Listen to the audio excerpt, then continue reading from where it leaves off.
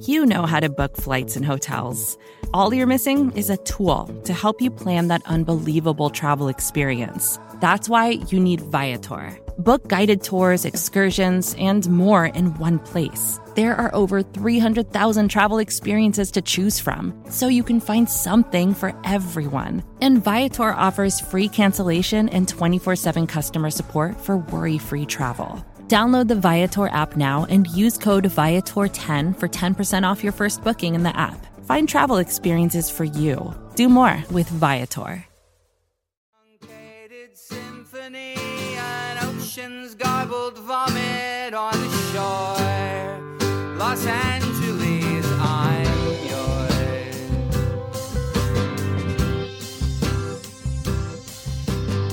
Hey everybody, welcome to Reporting is Eligible. This is going to be Remember Some Guys and a very brief preview of the Rams, who are, frankly, except for Baker Mayfield, kind of boring, but I don't know, we'll get to that. Anyway, to help me talk about some guys in Urban Wauwatosa, we have first... It's J.R. Radcliffe, trending sports reporter from the Milwaukee Journal-Sentinel. You know I love a good bye week. You know I love a good bye week podcast. And here we are, talking about a bunch of nonsense and answered some questions. And hey, I did my tiebreakers thing again. I saw.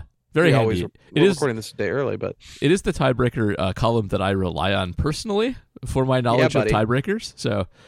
I love just a litany of comments of people being like, "You're so dumb for talking about tiebreakers. This team's never going to go to the playoffs," which, by the way, is probably true. Correct, yeah. But I can't believe playoffs. Everybody uses the playoffs line. Everybody. Can I swear? Everybody fucking uses the playoffs line. It's the bye week, so you can swear. Yes. Unfucking believable that people are still into using the playoffs line.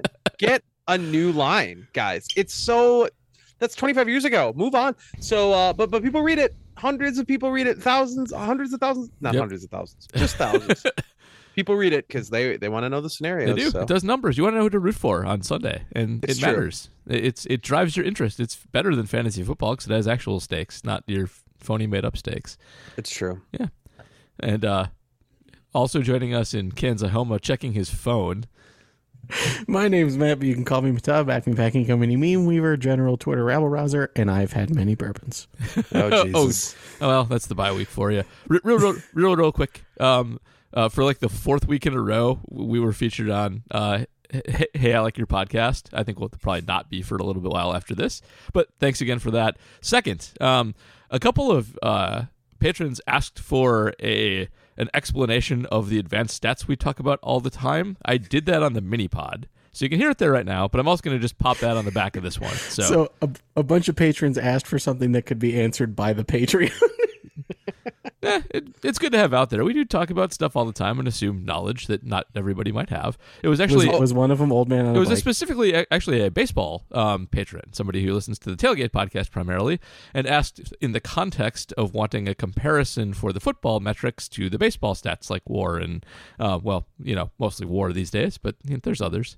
To be clear, I very seldom know what the fuck we're talking about. I promise I'm not going to keep going back to that well of the F-bomb, but I have no idea what we're talking about when we're talking about Aya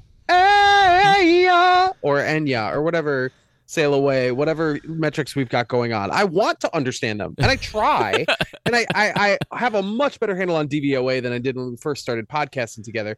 But it's a little bit cloudy for me. I think the football ones are especially cloudy because a lot of them are model based.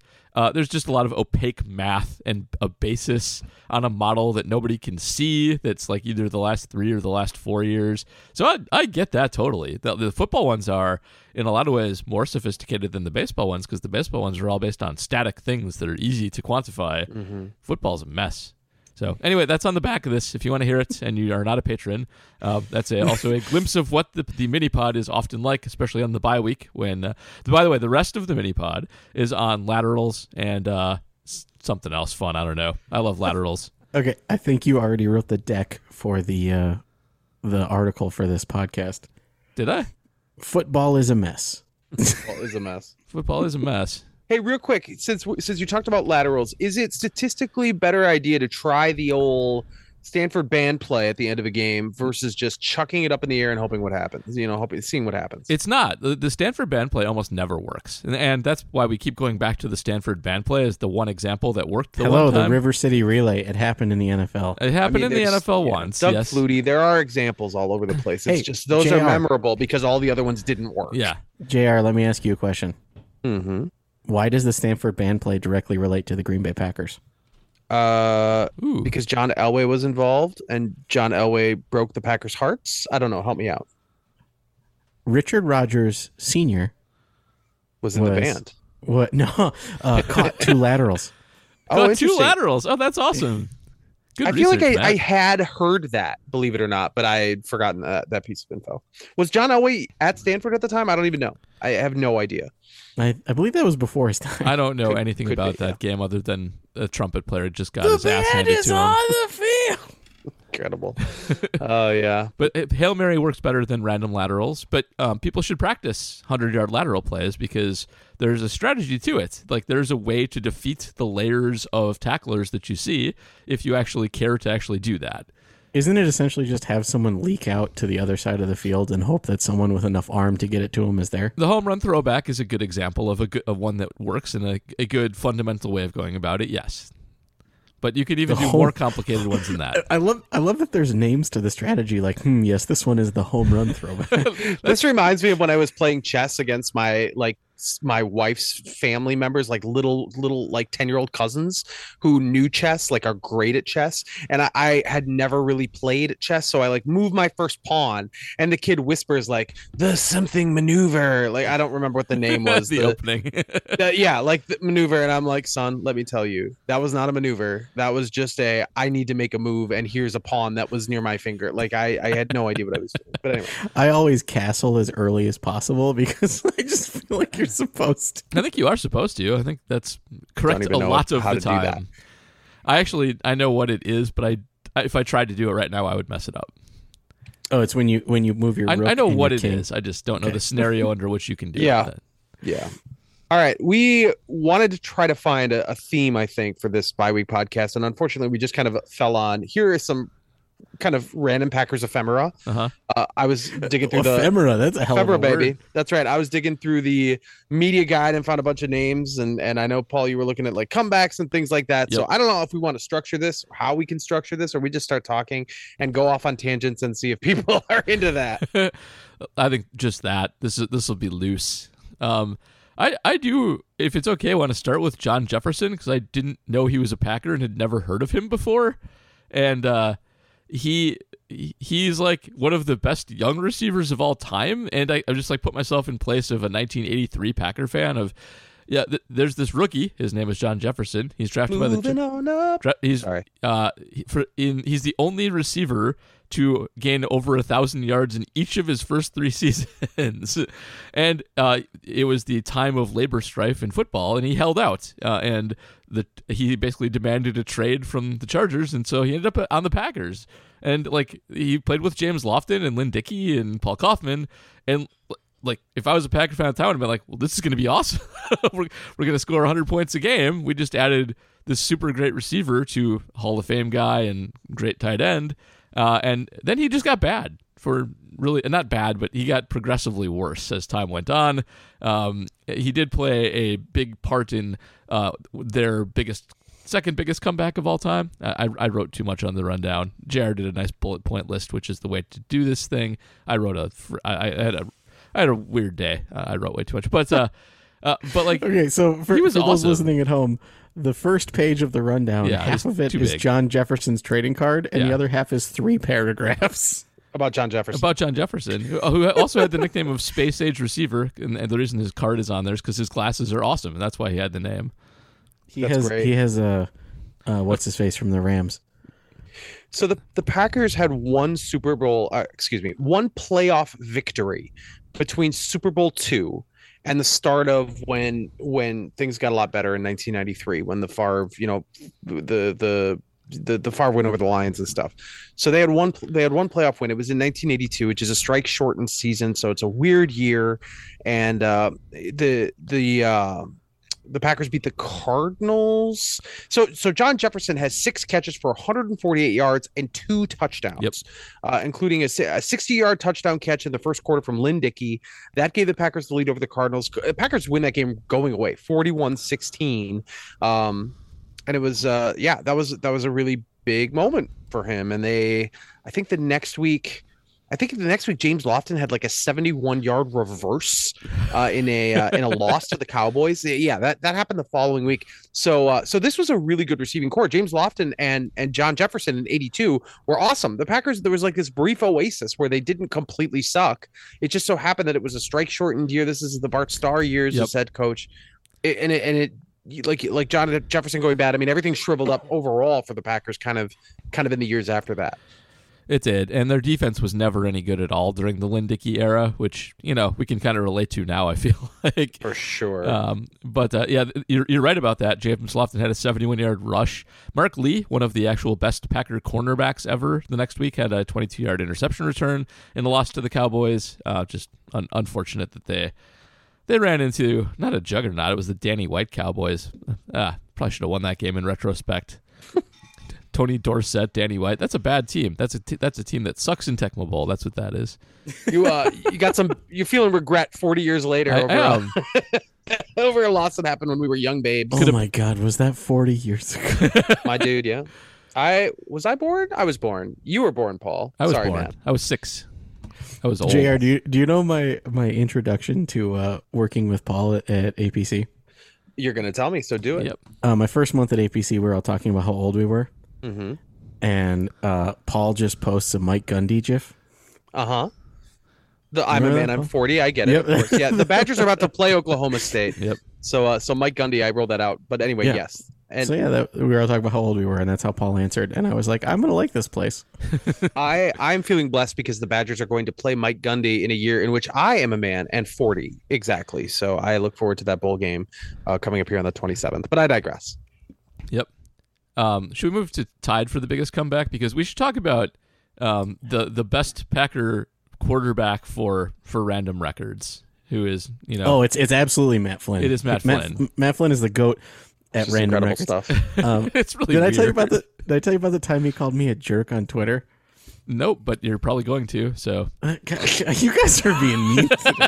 This is definitely what I say to my daughter every time she's like, "Dad, can I tell you something?" I've definitely resorted to, "You're gonna tell me, so just do it." No, so this one time, I was like simming a season on Madden, and the quarterback broke a bunch of his records, and I tweeted about it, and Matt Flynn's like, "Wow, what a jerk." Knowing Matt Flynn's Twitter personality, I'm guessing that was the dry humor version. Yes, it was the dry humor version, that is correct. I was beyond ecstatic that he said these things to me. Yeah, single game passing yardage, all-time franchise leader, Matt Flynn, tied with Aaron Rodgers. But and obviously, we recognize Matt Flynn. And tied for biggest comeback with a 23-point comeback against the Cowboys, where he threw for 4 touchdowns in the second half. That was Eddie Lacy and Jared Boykin was their number 1 receiver in that game. And Sam Shields. We do not appreciate, I have banged this drum before, we don't appreciate the cosmic impossibility of the 2013 Packers season. We really don't. It's insane. This Bears game at the end of the year, winner take all, everyone remembers that the Randall Cobb is wide open with 14 seconds left or whatever. Like that in and of itself, insane. But the games to get them to that point, Matt Flynn at quarterback winning these back-to-back games, coming back against Dallas made no sense. Nope. I don't know how it happened. It was a miracle. And I feel like we don't love it enough. We don't love it enough. That season changed my life. Did it? Okay. So you love it enough. Indeed. So that season was the first year I was in Colorado. And at the time I was really only a casual football fan. Like I was definitely not into advanced statistics, and I barely even played fantasy. And I had just moved to Colorado, and it was pretty lonely, and it was kind of hard to make friends. And so I just started going to my local Packer bar, and I started hanging out with people there and going to watch the games. And 5 or 6 people from the crew that I hung out with all went to go to the Dallas game. Nice. And I remember sitting there in Tony's bar in downtown Colorado Springs, watching this absolute blowout and just going, "Oh, these poor guys." And then the next week when they were all back, telling us the story of being present in Jerry World for the comeback. And then the after Christmas Randall God, that season, man. That season is the reason that I'm as much of a Packer fan as I am today, honestly. And it was a 37-36 game. All 4 touchdown passes in the fourth quarter. Eddie Lacy capped it off with 1:34 left on a 1-yard touchdown. And most fun, Tony Romo was the Dallas quarterback for this game, and the Packers sealed it on a pass intended for Cole Beasley that Tramon Williams picked off, which, Cole Beasley sucks, so good for that. Eat it, Cole Beasley. Eat it, Cole Beasley. I believe SB Nation made a GIF of that was like Tony Romo has the athleticism to turn sacks into interceptions, and then it shows him evading a sack and throwing the pick. Poor Tony Romo.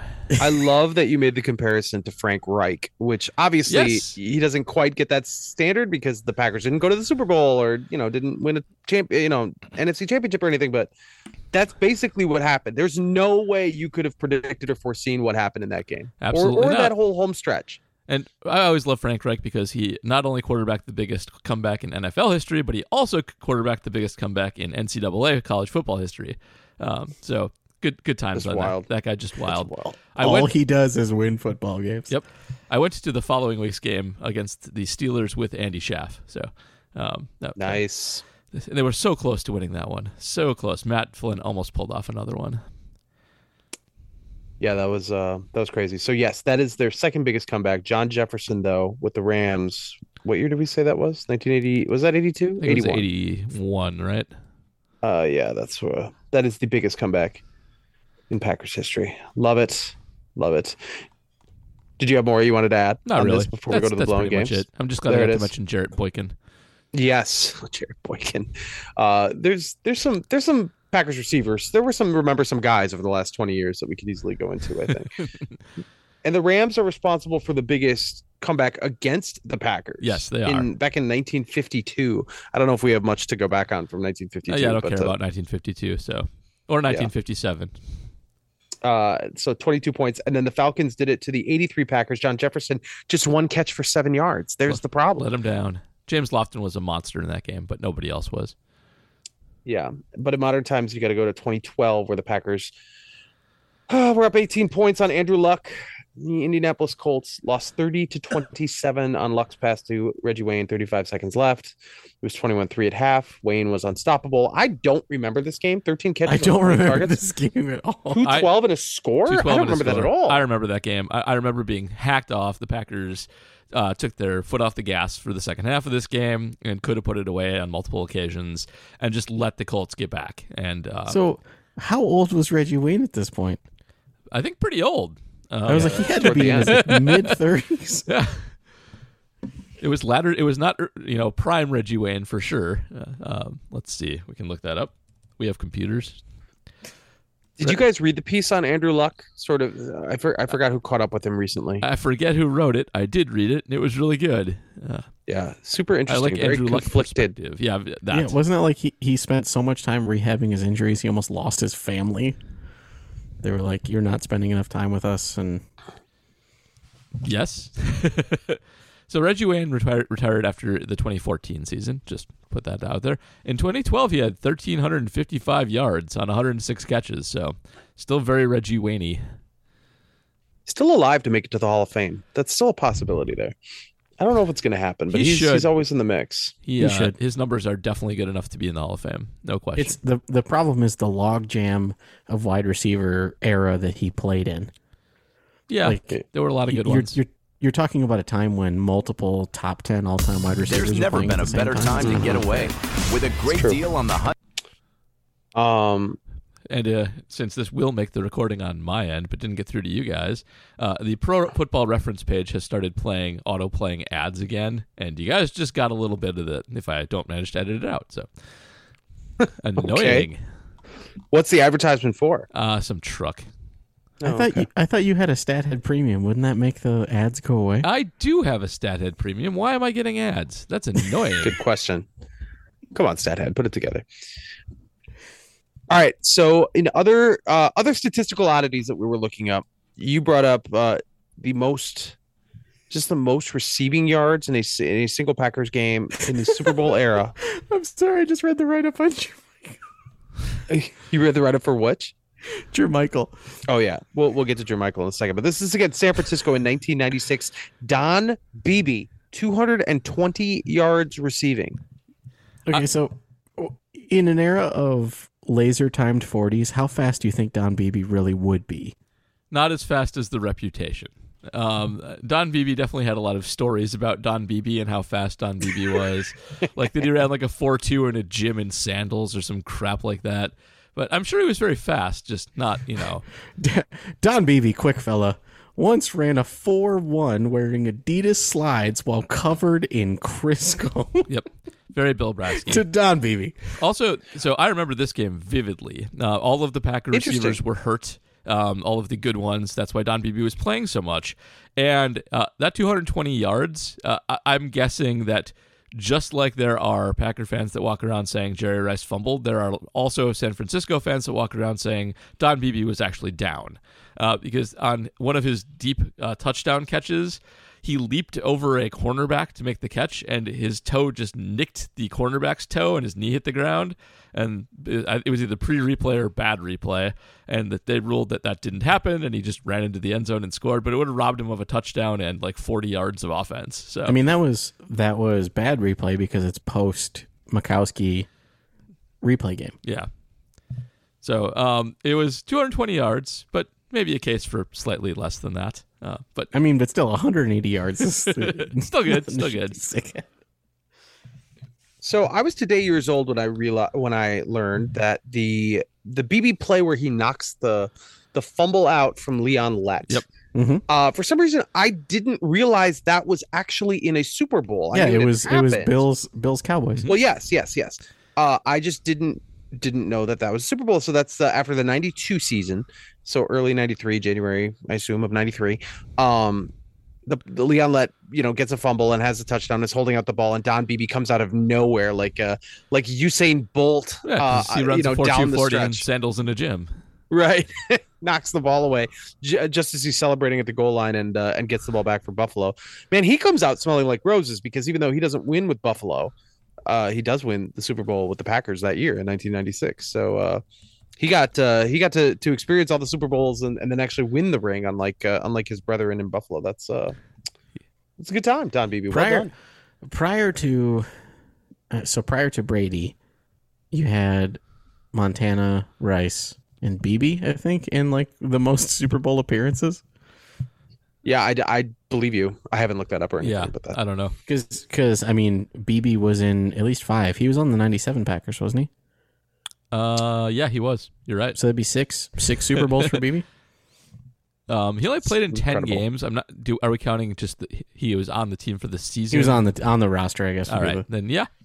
I'm not sure he was active for the Super Bowl specifically, though. I don't think he was. But he gets that ring. He does. At least I assume So he does. he's sort of like the Robert Horry, Steve Kerr of little white wide receivers. 4-2-40. Little White Wide Receivers is my favorite Prince song. Maybe they're much too fast. That fell over. He's gone. That's the That bourbon. was a perfect reference, man.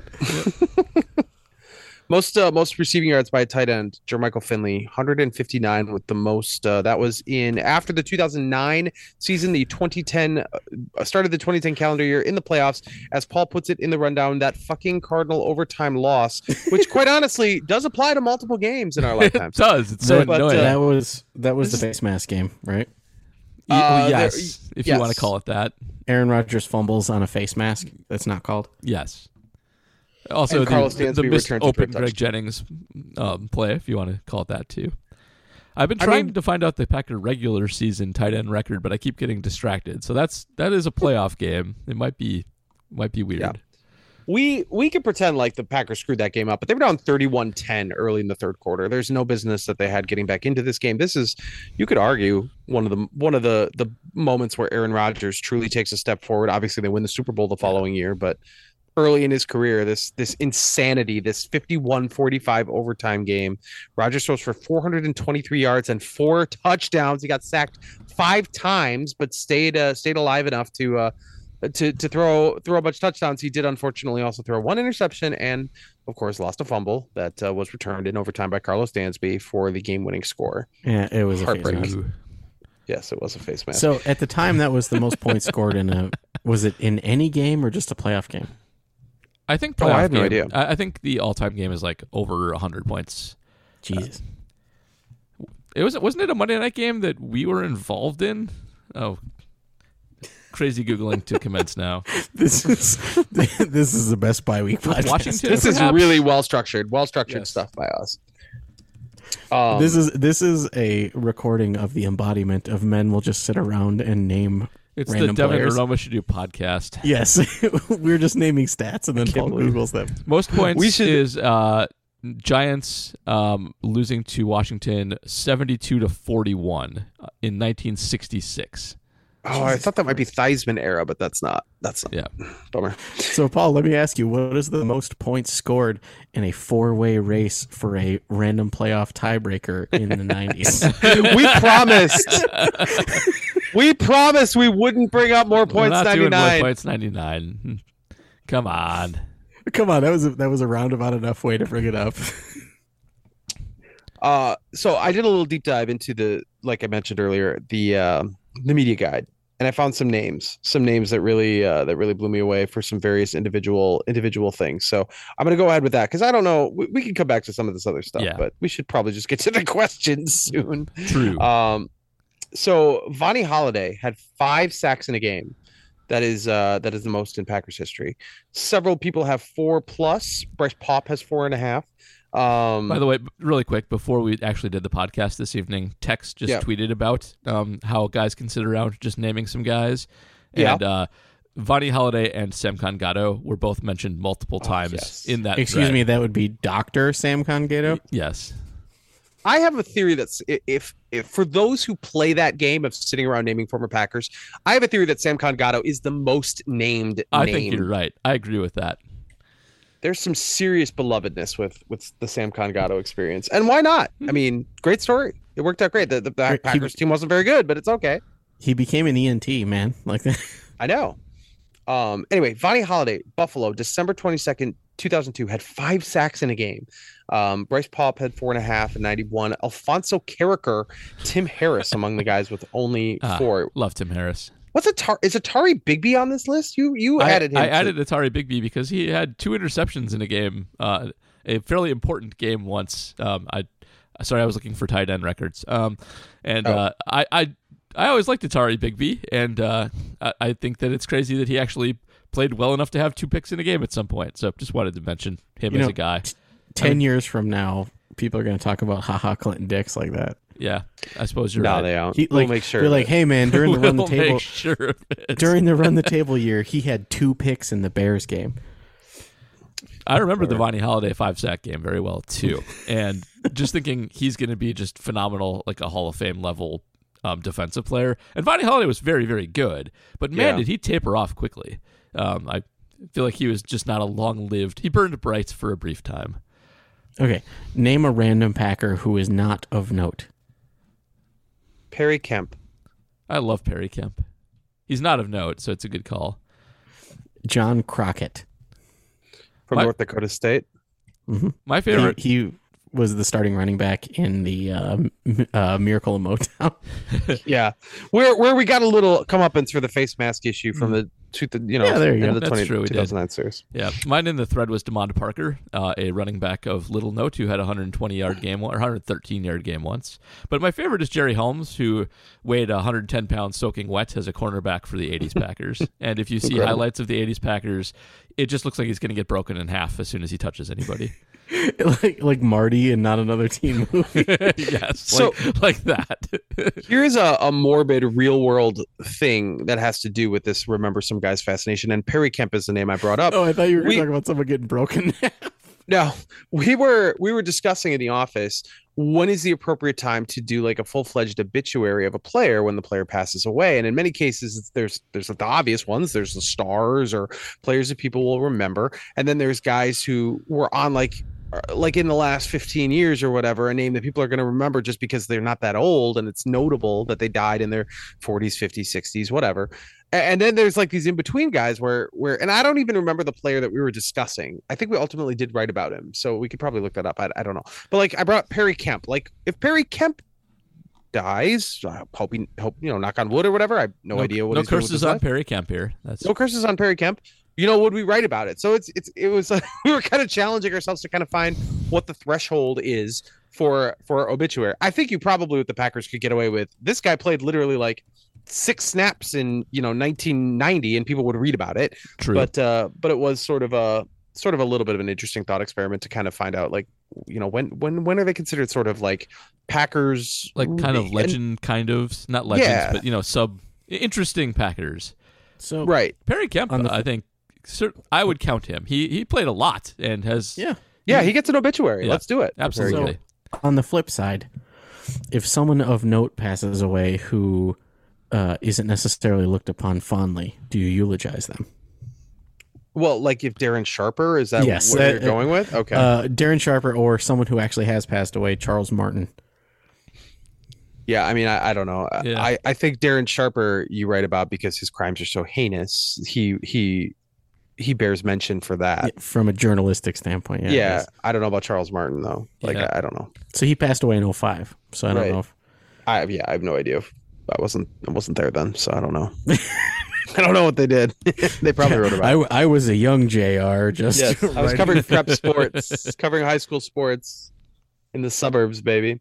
All right, media guide curiosities. Here we go. Individual rushing leaders in a game. The 5th most rushing yards for any Packers player in a game is Najee Davenport, who is, Yeah. speaking of players known for things other than what they did on the football field, Najee Davenport, 178 yards against the Rams in 2004, 5th most in Packers history. There is no one on earth who could have told you that without looking. That's my Nope, my take. I think on you're that. right. Rams again too. I remember that Oh my game though. God. I remember thinking he's gonna just take off and be good for a long time, and he wasn't. Just a big Does guy. his career Sad. survive? Like if that happened today, If somebody goes to the If you- bathroom if in you- someone's closet, if he broke into a girl's dorm room and pooped in her closet, yeah, does his career survive if that happens today? I think so. I think the fact of what actually occurred is so. I think being so out of it that you do that mitigates your intent a bit. Like it's creepy if you break into a woman's dorm room. You should not. That you should be charged criminally a lot for that. I feel like if you poop in a random room, you're probably just drunk off your gourd, and that. Not that it's good, but it's different. Look, whomst among us hasn't pooped in a random I'm not dorm doing room? whomst among us Jesus for Christ. that. but it does. Everybody's got a story. For Yep. those who went to college, everyone has a story of somebody who did something similar to that. Yes, because I don't want to one time- diminish. I don't want to diminish how terrible it is for someone to break into a woman's dorm room. Like that's terrifying in and of Yes. itself. It's just that the activity that took place, it indicates that he was just not aware of what he was doing. Yes. That's all. One time, my roommate in college got drunk and got lost on his way back from the shower. Like it happens. That's a whomst among us situation. Indeed. We could do that one. 10th, by the way, an individual rushing. Billy Grimes. Billy Grimes from 1950 ran for 167 yards against, I believe it was the New York Yankees at the time. Was the name of the football team. Who's Billy Grimes? No idea. An Who the old fuck guy. is Billy- is he related to Mike Grimes? I'm pretty sure not. His Wikipedia page is a paragraph. And it looks like he was drafted by the Bears in 1949. Wikipedia is trusted, which of course it is. It's the course. source of all knowledge. Ended up in the dispersal draft in 1950. Played for 3 years. Went to the Pro Bowl Good for him. after the 50-51 season. That was that. He was out. Good after old that. Grimy. Oklahoma. Yeah, see, I made a Simpsons reference, and I feel like it went over the head. Yeah. By the way, Najee Davenport never had 500 yards rushing in a season. No shit. So he had a game with almost 200, and he didn't break 500 that year. That's right. Oh my god! It's pretty wild. Individual passing leaders, we already mentioned Matt Flynn against Detroit, January 1, 2012. Heck yeah. 31 completions. Aaron Rodgers then finally matched him, which I'm sure he took it as a personal affront. I know they had a really good relationship, but a couple years, the following year, like September 15th of 2013, he matches him. Lynn Dickey still in the top 10 with 418 yards on a game in 1980, and Don Horn. 410 in December of 1969. Who is Don Horn? The 1969 Packers are still decent. Who is Don Horn? Just a guy. So one of okay, the I'm many. assuming you can look it up quickly. In the game where Rodgers threw for 6 touchdowns in the first half goodness. against the Bears, Yeah, was it the Bears? That was the Vikings. No, it was Bears. It was Bears. and then went out and threw a couple incompletions in the second half, trying to get the 7 touchdowns. How many yards did he have? In the first half or for the game? I guess in the game, because he got sat like 5 minutes into the third Hold quarter. on. I can actually do this quite quickly. Let's see. Don- That's going to be passing TDs. There we go. Against the Bears, he had 6. He had 18. He was 18 to 27 for 315 and 6. He had 315 Yeah. in And two then- and a quarter quarters. Yeah, Just his incredible. other 6 touchdown performance against the Texans, he was 24 of 37 for 338. So the Texans game, that was a J.J. Watt mocking the belt, yeah? I believe it That was. was it was the undefeated Texans, like the Packers went in and just murder stomped them. Yeah, I believe that is exactly what happened. We haven't seen the 142-24. belt in a while. We haven't seen the belt in quite some time. Didn't we see it last year? We might have. I think so, because I think I wrote a comprehensive breakdown of all the players who have mocked the belt and how the outcome went for them. Which I don't remember exactly if I wrote that last year or the year before. I know for the most part it does not end well for players who mock the belt. In some cases it has. I don't remember if it was like lopsided one way or the other. It's I believe it's 4 bad, 2 good. Oh, I think there were more. I think there's more instances than that. Okay. But I don't know. Anyway, Don Horn started 5 games in 1969, even though Bart Starr was still on the team. And individual receiving leaders in the game: Billy Houghton, number 1 overall, 257 yards against the Rams. Just keep coming up. This was in October of 1956. Only 7 receptions, 257 yards. Can you imagine that track meet for Billy Houghton? What a ride! Billy Houghton, at least, is a name I think a lot of people Yeah, know. Billy Houghton but- was good. Yeah. Hey, JR, Yeah. can you name the top 3 players with receptions over the age of 40? In the Packers franchise history? No, in all of the NFL. Oh, Well, absolutely not. I know. It might bring. It's Jerry Rice, Brett Favre, and Oh, Tom I Brady or see. something And Tom like Brady. Yes. It's okay. actually Favre past Brady, or Brady past Brady Favre. past that. Favre. Okay. So it's Jerry Rice has like 100, Tom Brady has like 3, and Brett Favre has 1. Yep. By the way, when Aaron has 4 touchdowns or more in a game, they are 30-3, which is pretty good. I feel like when you throw that many passes, you're usually trying to come back, and that's not the case with them. Lost to Atlanta, lost to the Vikings, and lost to the Panthers. Another day is here, and you're ready for it. What to wear? Check. Breakfast, lunch, and dinner? Check. Planning for what's next and how to save for it? That's where Bank of America can help. For your financial to-dos, Bank of America has experts ready to help get you closer to your goals. Get started at one of our local financial centers or 24/7 in our mobile banking app. Find a location near you at bankofamerica.com/talktous. What would you like the power to do? Mobile banking requires downloading the app and is only available for select devices. Message and data rates may apply. Bank of America N.A., member FDIC. When you need mealtime inspiration, it's worth shopping Kroger, where you'll find over 30,000 mouth-watering choices that excite your inner foodie. And no matter what tasty choice you make, you'll enjoy our everyday low prices, plus extra ways to save, like digital coupons worth over $600 each week. You can also save up to $1 off per gallon at the pump with fuel points. More savings and more inspiring flavors make shopping Kroger worth it every time. Kroger, fresh for everyone. Fuel restrictions apply. Right. What else did you guys want to discuss before we get to questions and dig into this game a little bit? Not too much. I think we should mention that Baker Mayfield exists and is on the Rams. I don't want to No talk about kidding. the Rams too much because they are awful and hurt and suffering the consequences of their cap actions to win the Super Bowl last year, and don't have Matthew Stafford, who can't throw anymore. But Baker Mayfield had a really, really kind of sad Cinderella story game last Thursday, leading a comeback on a 98-yard drive to win 17-16 over the Raiders. And everybody was like, Baker's our hero. But, they scored 17 points against a really crappy Raiders team. But also, it can't go understated that Baker had literally been in the building for 48 hours. True. He'd been claimed off waivers to protect the 49ers. He knew 6 plays. To keep him off the 49ers, which they're probably happy about right now. 2 questions. Yep. Is this year's Rams team the Packers 2023 team? And if so, who ends up getting signed midseason next year to lead the Packers to an inconsequential victory? It might be. After OBJ gets left out all year because of his ACL not healing and also his shenanigans on an airplane, he will be a November signing for the Green Bay Packers. I like it. I like it. Maybe Antonio Brown will finally come out of his house. Is he still in there? As far as I know. My gosh. I assume it'll be news when he's out. This is some R. Kelly trapped in the closet. And then I pulled out my gun. Oh my gosh. I don't want to get I think my point, the Rams suck. If we lose this game, we should forfeit next year too. It should be very severe. All the playoff scenarios that I concocted for jsonline.com, which you can check out if you'd like.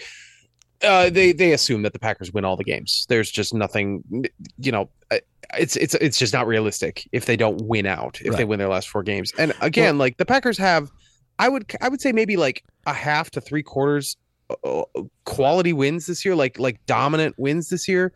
They haven't beaten anybody convincingly. Even the Bears, it's been iffy. So I don't know if this is even... So my favorite thing about this scenario is people are all like, there's no way that you're going to beat Miami on the road. Oh, geez. They'll beat Miami on the road. They're just going to lose to the Lions at home, Well, the thing about the Miami on the road is they appear to have been figured out. But the problem is will Joe Barry use the roadmap? Oh, yeah. Yes, that's the problem. People have figured out the Dolphins, but Joe Barry hasn't figured out anything. Like, it's tough. Joe Barry is still writing up plays using one of those vibrating magnetic football teams. I'm surprised he gets both legs of his pants on every morning. Interesting note, though, I think it was Peter Bukowski who suggested it. If Hackett and the Denver Broncos, who've had just a nightmare year, if they decide, okay, oopsie, we did that wrong, we're going to clean house and start over, that might make Giro available as a possible defensive coordinator candidate. They could get a do-over. He's getting a lot of smoke as a head coach candidate. I know. Yeah, I just don't see him coming back to the Packers after they passed him over. But maybe. You never know. Football's weird. It's true. Same with Jim Leonard. Yep. Don't know what's happening there, but it makes too much sense to actually happen. So we'll see. How far is it from Madison to Green Bay? Oh, a couple hours. Yeah, 2 hours maybe. So it's not insurmountable. No, it's not pleasant though. It's a bad drive. Look, you're talking to a man who spends half his time driving to and from Kansas for 5 hours. You know how bad it is. Yeah, it's exactly like that, to be honest. It's that kind of driving. All right. Shall we do the questions? I have one very, very quick last thing. Bring it. Bring it. You have a bunch of busts. We don't have to talk about all of them, but one of them is Brian Braum, who I liked a lot. And I was curious about if my metrics would be able to tell if Brian Braum was actually crappy. And they kind of can. So he was good. I ran Quoba for 2007. Tim Tebow, by the way, is number 1, as he should be, because he's a good college quarterback. Then Sam Bradford. You got some other names, but Brian Braum was 9th, which is pretty good. But he threw so many interceptions. Like, goodness. Just looking at that, I would have had him off my board, I think. Like, Caleb Haney's right below him. He also threw a lot of interceptions. Too careless with the ball. Should have done this back in the day. Well, I'm sorry, your all bust team that we absolutely skipped over. We should totally do that. Well, yeah, I didn't know. I thought we could maybe one version of this podcast would be just drafting the busts, the all-time Packers busts. That would be, I decided that was mean-spirited in addition to probably not being great radio, but I don't know. This is just since 2000. All right, let's just really quick one each. Who's your most hated bust on this list? Not hated as a person, but like who most disappointed, however you want to define it. So it's hard to blame Justin Harrell for getting hurt. Yes. But at the same time, it's always the guy that everyone is clamoring for on draft day saying, don't draft Justin Harrell. He's going to get hurt or he has some serious injury red flags, and then that's exactly what happens. And if I recall, that draft isn't very good. I don't know if there were like I'm sure there was a better player available, but like there wasn't some obvious misses in that area of the draft. It's just they drafted Justin Harrell, and it went exactly how people thought it would go. You know, like no one thought Derek Sherrod was going to break his leg. You know, Terrence Murphy's on this list. He had a massive neck injury, but everyone thought that Justin Harrell was going to get hurt. And then it was like, why didn't you just listen to the Twitter? You know, like I think that's pre-Twitter, but why didn't you just listen to the people? And it ended up going that way. So that's a tough one, and that's similar to the Kevin King situation. It's always tough when it goes exactly how the clamoring people think it's going to go. Boy, and how. Matt, do you have a least favorite? Josh Jackson. A solid pick on my list as well. Similar to what I said, like he couldn't play in the NFL because of how he's so physical, and it absolutely bore fruit. Yep. Yeah. I think mine's probably Quentin Rollins along the same lines, who like had to convert positions, and it was. But like nobody had Quentin Rollins on the board, and Ted Thompson's like, we almost took him in the first. Yeah. And I was like, who the hell are you talking about? It was the era of weird Ted stuff, and that. You know, it's just when you see it happening in real life, in live time as it goes on, it's like, they're just pissing away value right now. Why are they doing this? So there's a couple on the list that it's impossible to hate, in my opinion. Like Alex Green has had a pretty substantial journey back from substance abuse. Yep. Jason Spriggs, I don't think anybody thought he was going to be as bad as he was. He at least fits sort of their profile there and just didn't work out. Those guys work out sometimes. And Jason Spriggs, like as I've said many times, just lives with a 500 ping between his brain and his body. Yeah. It's just there's a half-second delay between his head and his body. But Dayton Jones, I think him being a tweener and playing for Capers is what ruined his career. I think he would have been great for someone else. Yep, that's very possible. I have a soft spot for Jarrell Worthy because I had been convinced by whatever I was reading that he was going to be a great opportunity, a great guy in the first round. Packers did not take him in the first round. I think they took Nick Perry, and I was just overjoyed that they got Jarrell Worthy in the second round. I thought the guy was going to be phenomenal out of Michigan State. You know, he tore it up in the Big Ten, and then of course he does nothing. So I always feel like, that one got me too. Didn't he hang around forever? I feel like he was a Lion like last year. Oh, I don't know about that. I don't think so. But I'm thinking of Kyrie Thornton. Oh, that could be. Yep, Kyrie Thornton, third round. His number one mock draftable comp, if memory serves. Yeah, Kyrie Thornton out of LSU. One of him and Lawrence Guy, I think it was a 6th or 7th rounder, who's still playing on Monday Night Football as we speak with the New England Patriots. Like it's incomprehensibly, like a decade later, still has a quality NFL career. And the most recent one on this list is Amari Rodgers, who just played. Was that Sunday night game that we saw? Outscored Devontae in fantasy. I want to mention unbelievable the Amari Rodgers catch. Okay. So everyone is pointing at this Amari Rodgers touchdown like oh, the Packers really let one go. And it's like when you let Amari Rodgers go, it allows people like Christian Watson to get more time on the field.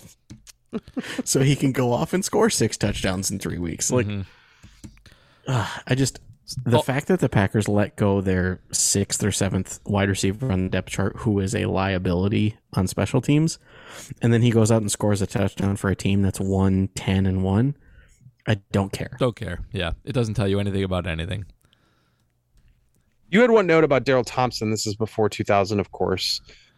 Drafted in the 1990 draft, I believe. Yes. And you pointed out that he may have been a bust, but this is a pretty sensational draft for the Green Bay Packers overall. Yeah, everybody else. So Daryl Thompson was, I think, sort of the quintessential don't draft a running back running back. He played 4 years at Minnesota. He had like 1,000 yards every year. That's a lot of wear and tear on a guy.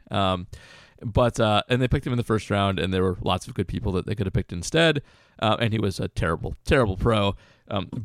So I do consider him a giant bust, but this draft overall was like awesome for them. It's like Bryce Paup, and he's one of the worst ones. I'm trying to pull it up right now, but my computer's going really slow. So Tony Bennett is taken directly before Daryl Thompson. Yeah, they're so back to back. Go back to back. And Bennett, of course, quality player who ended up signing a big deal, I believe, with the Colts. Leroy Butler is taken in the second round. That worked out, Hall of Famer and stuff. Pretty good. Bobby Houston, didn't really leave an imprint. Jackie Harris, tight end, pretty good. Awesome. Yeah, like quality tight end for a long time. Then round 5, Charles Wilson didn't do anything. But round 6, there's Bryce Paup. Yep. Who I wouldn't say is one of the. I mean, that's a great. That's a great get at that point in the draft. He was awesome.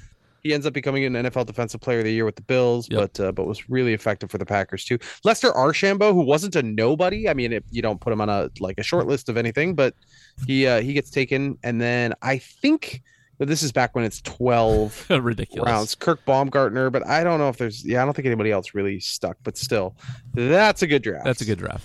Well done, Packers. Well done, guys. Did you get? Let me looking at the list of undrafted free agents. I don't see anybody interesting here either. But good stuff. All right, let's get to questions. Let's do it. Hey, JR, who's the first question? Oh, really quick. There is one undrafted free agent of note. John Yurkovich wasn't just no way. I missed him. Not by the Packers though. By the Miami Dolphins. Interesting. Yep. I did not remember Jerkovic playing for anyone before the Packers, but yes, that works out quite nicely. John Randall, undrafted free agent, Hall of Famer. Hall of Famer. So John do you know Randall. the story of John Randall faking weight? No. So when he was at the Vikings training camp, they're like, you need to put on like 30 pounds. And I guess like the rumor is that he wore like cast iron pans under his sweatsuit. Oh my gosh. So he could make weight because he was legitimately playing like 15, 20 pounds lighter than his listed weight. Wow. That would slow you down. Yeah. So this was in a time when you had to be 330 pounds to play on the defensive line. Yeah. Well, it worked out. Yeah. Yeah. Yeah, it did. So they made weight. They signed him and the Hall of Fame. I can't remember if it was a Football Life or someone went over it, but yeah, John Randall claims to have like cheated the scale. He could have borrowed some from Tony Siragusa, another undrafted free agent. May he rest in peace. But that's a whole lot of dude. Tony. That is a whole lot of dude coming out of Pittsburgh. I didn't realize Pittsburgh played an independent schedule at the time. But okay, Mark Putscarby. He is our Helen Thomas, and all patrons, of course, get shocked. All of our patrons get question priority. If Jordan Love were to request a trade in the offseason, and there have been rumblings of this, how do you think the Packers would handle it, and how do you think they should handle it? Well, I think they would handle it poorly. They would find a way to screw it up. This is a tricky one because they first of all it depends hugely on what Rodgers does. But if he decides to come back and he has all the cards to do that, I think they've got to entertain it because even if Jordan Love is good, they're entering the era of his career where he's no longer a bargain. Like it's the fourth year, they can do the fifth year option, but they're running out of bargain Jordan Love time. And if he's not really, really, really good, that no longer conveys value to you, and you have to have a plan to move on. So I suspect they look at all options if that comes to fruition, and they do maybe try and move him. But they don't have to, and they're not the nicest, touchiest, feeliest front office in the league. So I suspect that they might just keep him around if they can't find any suitors for him and try again the next year. Yeah, and I don't know. I don't know if that plays into how they should handle it. How they You're should. Right, I think you got to start actually considering offers if you got Rodgers back next year. How you absolutely should handle it is the moment that you're mathematically eliminated from the playoffs, you should sit Rodgers, and you should see what you have in Jordan Love, and you should do what you can to increase his trade value and or figure out what's going on here. Yeah. But they're not going to do any of that. Yeah, and being so far past the good parts of the rookie deal, it's if you can get value for him, you probably should. He's probably not going to be a Hall of Fame quarterback. His ceiling's probably fine, good. So it's okay to do that, and that's what they should do. Do you believe he is above the Dalton line? I wouldn't bet on it, but I haven't seen that much. I want to see more.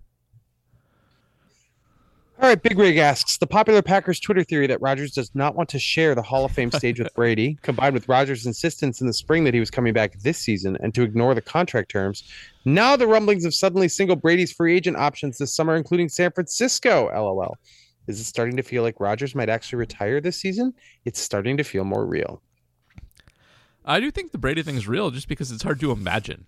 Like, it is. Like, can you imagine Aaron Rodgers being second fiddle on a quarterback greatness show? Like, it's just hard. Maybe he would. Maybe he'd be a mature adult about it. But also, Tom Brady is exactly. Tom Brady is, Sure, he would not. Tom Brady is absolutely coming back next year because he is out of money. You think so? Is that a real thing? He lost his shirt in FTX, and his wife is taking him for a ride. Divorce does cost a lot of money. Tom Brady is having a very expensive year through investments and divorce. That is certifiable. Isn't he signed to get paid a gazillion dollars to be? So that's the thing. The moment that he retires, he's guaranteed, I believe it's $10 million a year from Fox. Yeah. That's a lot. Also, but it's not $30 million a year. Okay, fair enough. I think Brady's done after this year because he's not playing well, and I think that the choice will not be made for him. But you never know. Kyle might like that to see what you can do with Brady in the Shanny system. It's I think Tom Brady in the Shanny system plays for another 6 years with two All Pros. The thing is, though, if Brady does come back, so does that mean Rodgers, if we're assuming that he actually cares about this thing, does that mean he has to play another year after that to get out of Brady's crosshairs? Yes, or he retires before Brady. Or retire before Brady. Right. But I don't know if I can picture Aaron Rodgers like truly hanging him up after this season. I do half wonder, just in the dark recesses of my brain, if Tom Brady is planning to stick around just to mess with Rodgers a little bit. It's because it's just nonsense, but on the table. It's nonsense, but just as Rodgers doesn't want to be up there with Tom Brady, I'm sure that Tom Brady would, relish having another all-time great, below him on the stage too. Man, well, if Brady really is out of money, he should do what other legendary quarterbacks do. Just ask the Mississippi government for a little bit of a boost. A little bit of a boost. Got this volleyball thing I want to build. Flaley Joel Osmond asks, if teams offered a second-round pick each for Stokes, Wyatt, or Walker, do you make that trade? When is the optimal time to try and reclaim value from a first-round pick? Kevin King, AJ Hawk, and Dayton Jones want to know. Ooh. AJ Hawk was a serviceable starter for 12 years. I will die on that hill. He's too. Fine, yeah. I will. I'm with you on that. AJ Hawk was fine. He wasn't an all-star, but he was an average player, and you need a lot of average players. They're hard to come by. Also, AJ Hawk was a top 5 pick. I understand. Yeah, Kevin I King agree. was a second-round pick, and Dayton Jones was at the end of the first round. Yeah. Those are not fair comparisons. Yeah, Hawk was given, I think, the 5 was held against him a lot. It was. And Hawk played to his draft position Absolutely. until they moved to a 3-4. Mm-hmm. Right. And again, and even without the system, he's a linebacker. Like, there's a ceiling there, right? Like, he's not. But he's never going to be Brian off, Urlacher. He's an off-ball linebacker. Like, if you're not Brian Urlacher, you're a failure, I guess. Yeah, pretty much. I don't know. So I would trade a second for Stokes or Walker at this point. I think Stokes I'm not totally sure on. I think a good coordinator might fix him still, but Wyatt I think is good, so not him. But Walker I think was just way overdrafted. Give me that back. The injury to Stokes too, we don't know what that's going to do. That is also true. Yes, there's some uncertainty there. But I like second round picks. I'll give a lot of value for second round picks. They're fun. They're not third round picks, importantly. That is true. Out of the dark place. Ryan Ziegler, in 2024, the 49ers have an estimated $59 million in cap space. What's the plausible chance a trade gets done with San Francisco for Rodgers next year? San Francisco is likely to need a quarterback. They are allegedly Super Bowl ready. Seems like it might be the right move to get it done. I'll hang up and listen to your answers. Imagine Aaron Rodgers getting traded to his hometown team to play for a Super Bowl ready team with a phenomenal defense and a quarterback good system, only for him to check into RPOs that he's going to read before the snap. Yep, again. I mean, I do think the Peyton Manning recipe is there for him if they were able to work that out. I think just the Peyton don't know Manning if they recipe is there, but I don't. Aaron Rodgers is no Peyton Manning. I'm sorry. Wow. In what way? in the humility aspect where in the humility, as well as Peyton Manning will read a defense after the snap as well as before. Aaron's not as good as Peyton Manning. We should just put that out there. Like, Peyton Manning was a smarter quarterback. He was better across the board in all range of statistics. Aaron has more arm. Peyton has more head. Yeah, more arm is in two ways. More arm does nothing for me. So it is a plausible landing place for him, though. Like, they can actually do that and make it work. And there's lots of reasons to think it would be attractive to Aaron just in terms of location. So I think it's possible. I think people could be talked into making that happen. Patrick Detmer is asking about something I'm not aware of, so I'll let you guys enlighten me. me. Is Big 12's RPWO the greatest athlete endorsed piece of electronic software since Lee? Oh, this is your thing. Yes, since Lee Caravallo's putting challenge, or perhaps Jerry Glanville's pigskin football. I love Jerry Glanville's pigskin football. A legitimately fantastic game. I legitimately enjoyed Jerry Glanville's pigskin football. I can't say that like 5 times fast. Yeah, in fact, did Bo Jackson promote Tecmo Bowl? Oh. No, he just was so good that he became the face of it. Sure. Okay. Yeah. It is the greatest piece of athletes endorsed software since Lee Carvalho's putting challenge. Yes, that's correct. And Patrick, you've chosen Power Drive. Glad you enjoyed it. If you've never played Jerry Glanville's Pigskin, by the way, it's a really good game. Highly recommend it. It's built on the Arch Rivals basketball system, but it is Vikings playing football. If you get down by too much, you get a troll added to your team to even the score. If you continue to be down, you get multiple trolls added to your team. It's good stuff. Jeez. And where can they check out the RPWO? Oh, at Acme Packing Company for the buy last week. I wrote a Choose Your Own Adventure game. That's what that is. It is a game where you attempt to help Aaron Rodgers correctly read an RPO, and then it devolves into something different. As all Choose Your Own Adventure stories do. Yes. Yeah, which is honestly, Paul, was your last Choose Your Own Adventure the Mike McCarthy 3-minute challenge or 2-minute challenge? I had a bad one in between there, so yes, it was. Okay, so I can't remember the bad one in between there, but the McCarthy challenge was quite good as well. Yeah, that one I put a lot of time into. This one is also, I think, pretty good. So I will not be calling this one bad in a couple of years. I had lots of laughs with this one.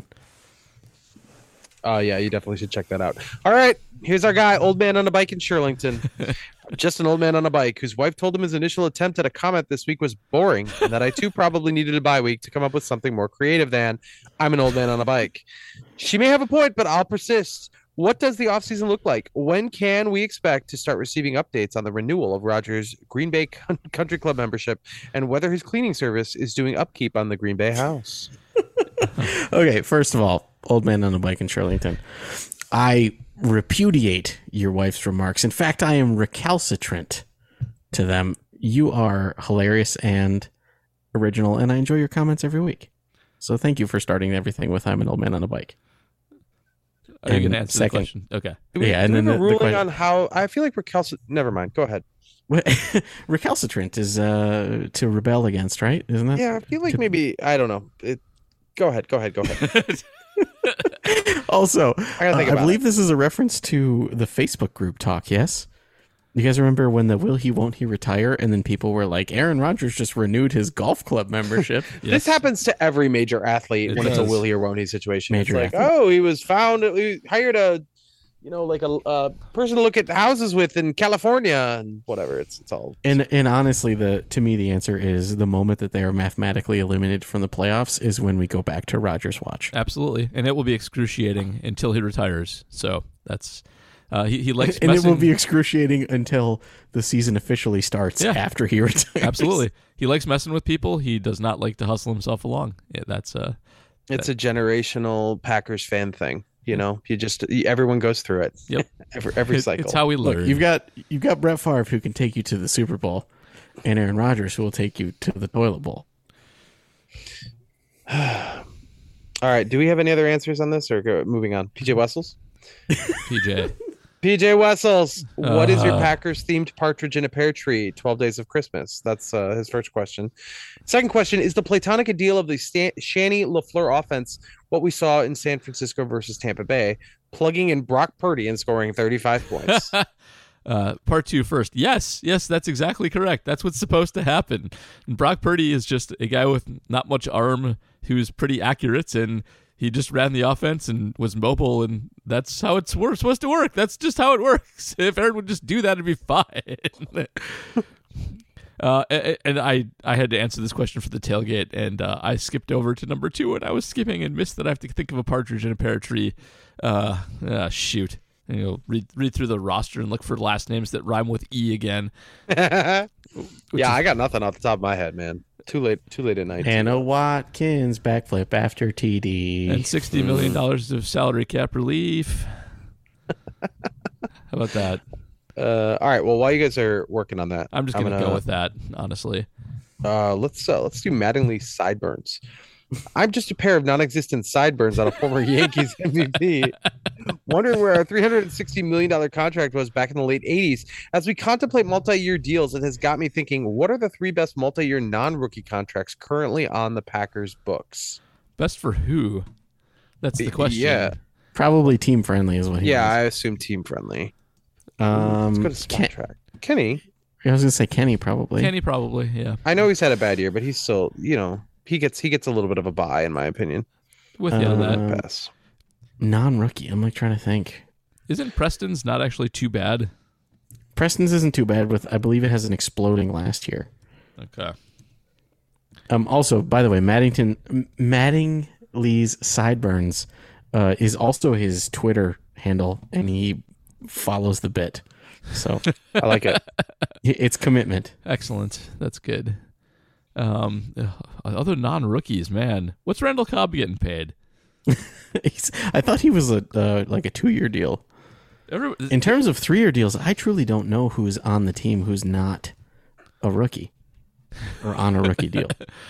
I feel like they're all kind of either rookie deals or bad, other than. When does Amos deal retire or resign? Whatever the hell.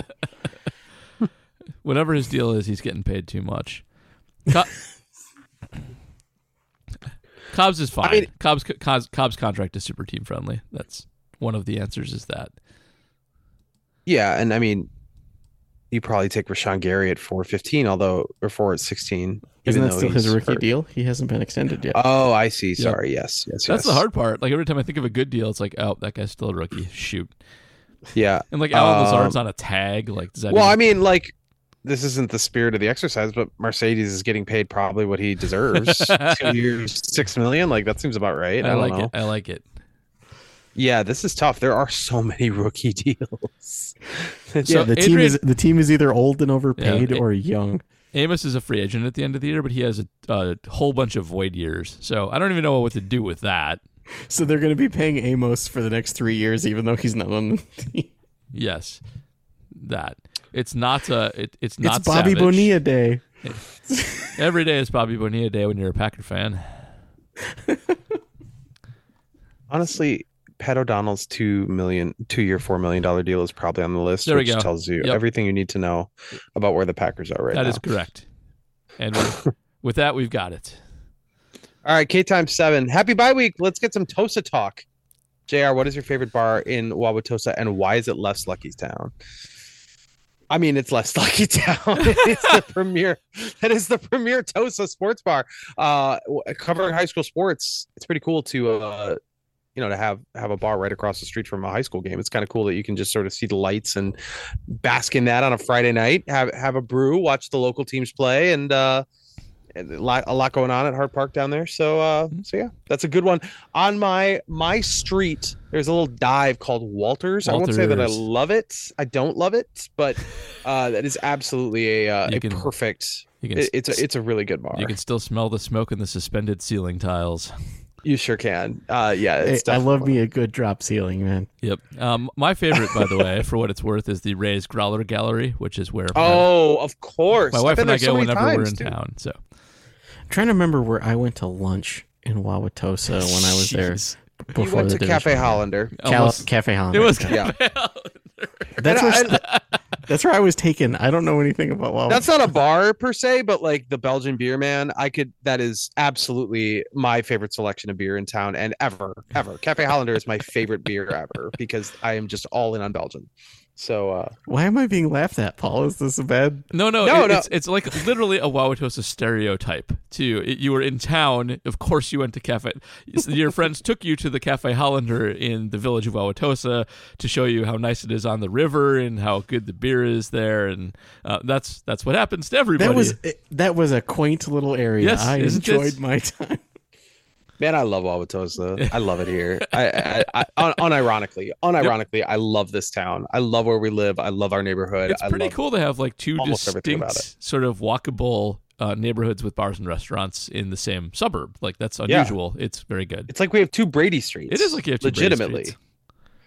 It's great. The Village and North Avenue, two different but connected locations. Mm-hmm. Very good. All right, we are done with Patreon questions, but Twitter.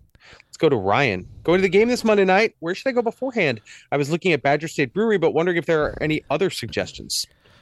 I tapped the APC people for this because I actually have no good answer to this. Maybe you guys have better ones than I do. Because I've always been a tailgater. I occasionally go to Kroll's to get a burger, but I'm not an aficionado on the restaurants and bars around there because during games they're just tents set up across from the stadium everywhere. However, the consensus was Sammy's Pizza. So that is the answer that everybody gave. And I can second that. I went there after a Falcons game once. Their pizza's even pretty good. So the move for Sammy's Pizza is it's $20 to park there, and then they also hand you a gift card for $20. And we should say this is what has happened recently. We shouldn't speak to what they might do now. Shouldn't speak to if it happens still. But so this is what has been the history. Going back multiple years, that's how it works. Then you go in and spend the $20 that you were going to spend parking on pizza, have some good pizza, then go over to Lot 1 and tailgate with everybody. Yep. I believe this is Ryan's question as well. Which team in the North has the best foundation for future success? The Lions. I think it's the Lions, but it's hard to say exactly because quarterback's so uncertain for everybody. Like the Lions have a lot of good talent, but they still need to solve for that. And the Bears maybe have a good quarterback, but maybe not. And the Lions appear to be married to Goff, which is just not That's good. Stupid. I'll believe that. I don't think that's true, though. Yeah, I think they'll draft a quarterback in the next draft. You keep him happy while he's on your team. Like, that's fine. So, being from Michigan, I'm pretty close with a lot of the pod guys, the Pride of Detroit. Yeah. And a lot of them think that the team is going to stick with Goff. Really? I just they're all very worried. They're all very worried about it. Okay. But here's they have the Rams pick. They're going to get a top 5 pick and not even have to work for it. They'll be able to address whatever else they want, defense, later in the first round, probably a non-playoff level pick. There's no excuse for them to not go quarterback if they're in the top 5. They drafted Jeff Okudah at 3rd.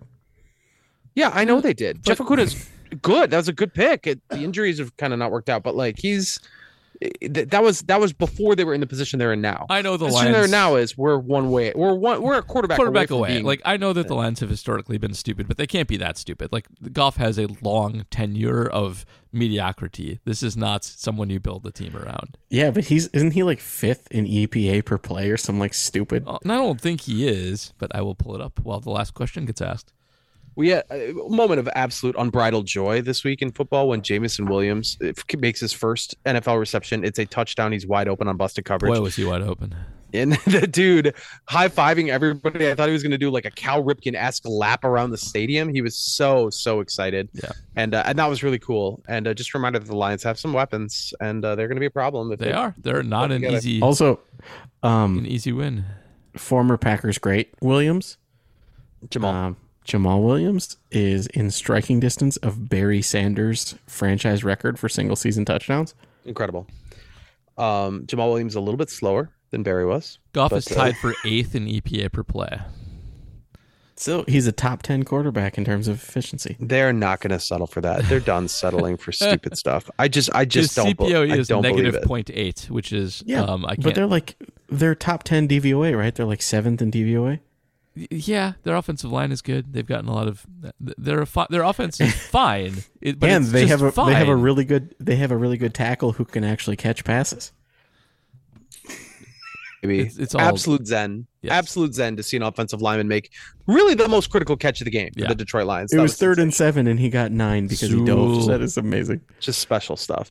CPOE, by the way, that is definitely a stat I know nothing about. I believe that's a lung condition. That's all I have for that. It is in the appendix to this It podcast. is So we talked about codified CPOE. probability over expectation. It is not what The Matt appendix- just said. also part of the human body. Yes, also true. All right, KL Willis. Go ahead. It Go is ahead, Matt. cranky people outside of expectation.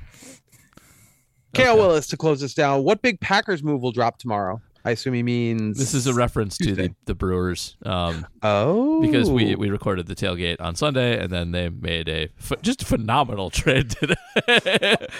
Which is funny trade that- because I posted my weekly screen cap, and we are all smiling and laughing for the first time maybe ever in the history of this.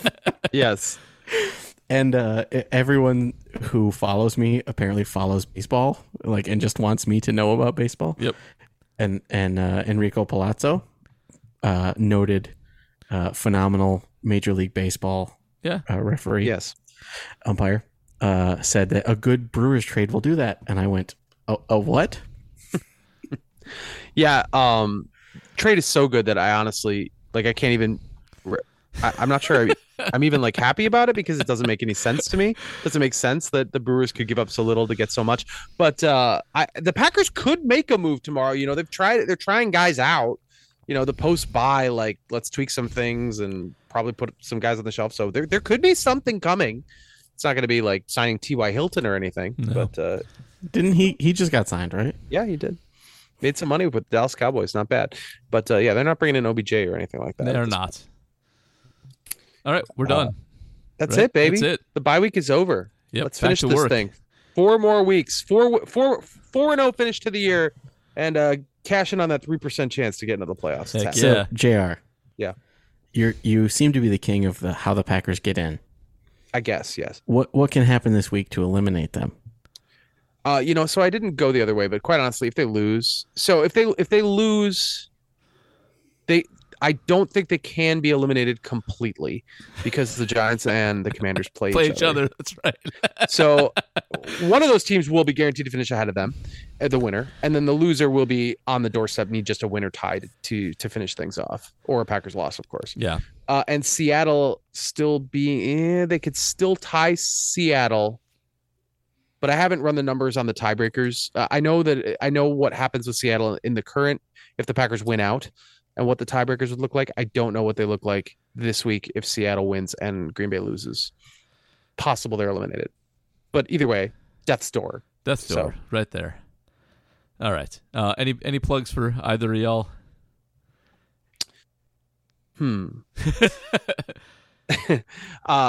No, I mean, obviously the tiebreakers thing. There'll be some Brewers coverage. My emergency podcast with Kurt Hogue. We'll be recording that on Tuesday morning and yes. get that out to Excellent. the people very quickly. The Journal Sentinel Point Forward podcast, which covers the Milwaukee Bucks, will also land Tuesday morning. Myself and Lori Nickel. Jim Ozarski's house is falling apart. There's a water main break and they have to tear up the floorboards and stuff. Ooh. Not a water main break, but a pipe burst. I don't think he's going to be on the hook for it because something happened, but Okay, it definitely is good. causing a lot of destruction. So he wasn't available this week, but we still have those podcasts dropping on a fairly regular basis in your normal podcast feeds. They're called Microbrew and the Point Forward podcast. Just check those out, especially if you're a Bucks fan, because Yes, we're you definitely should. doing one of those a week. Indeed, they're great. Sorry for Jim's problems. Hope they go well. Yep, I think they'll be okay. He's very mellow. Stuff does not get him down. I don't think he experiences stress, so he'll be all right. I'll be so lucky. Matt, you got anything? So I just want to say, JR, your daily briefing on Friday was a delight. That's the second week in a row I get a Reading plug of the about daily shooting- briefing. Yeah, reading about shooting stars that I will never see. It was quite nice. I owe Charles Woodson an apology. Ooh. I finished his bottle of bourbon from Woodson Bourbon Batch 1, which apparently I found out had I left sealed and unopened would have been worth about 20 times what I paid for it. Woodson Bourbon is not terribly complex when you drink it on the rocks, but when it is neat with just a couple drops of water, it really opens up. I apologize to Charles Woodson. It was actually an enjoyable experience now that I drink bourbon neat. Okay. So there you go. Apologies to Charles. Okay. As for me, I will have a preview of the Rams up at the Shepherd Express tomorrow. We're recording on Monday, so tomorrow is Tuesday. And I got to do something for ABC. Not sure what that's going to be yet. Also, I wrote a song for Matt to sing, so he's got to do that, even if he doesn't want to. And got some, Even if he doesn't. some other stuff along those lines, too. So that'll do it for us. Enjoy the game. Oh, we're on Monday night this week, right? We are not on Sunday. Oh, God. That's right? I'm not crazy. Yeah, no, Monday Night Football, that's okay, correct. good. Rams, Packers, yeah. All right. Enjoy the game on Monday then. And another Sunday without football. That's weird. I don't like it. Yeah. And the baker I'll see. I'm depending on my labor. The texture and the flavor.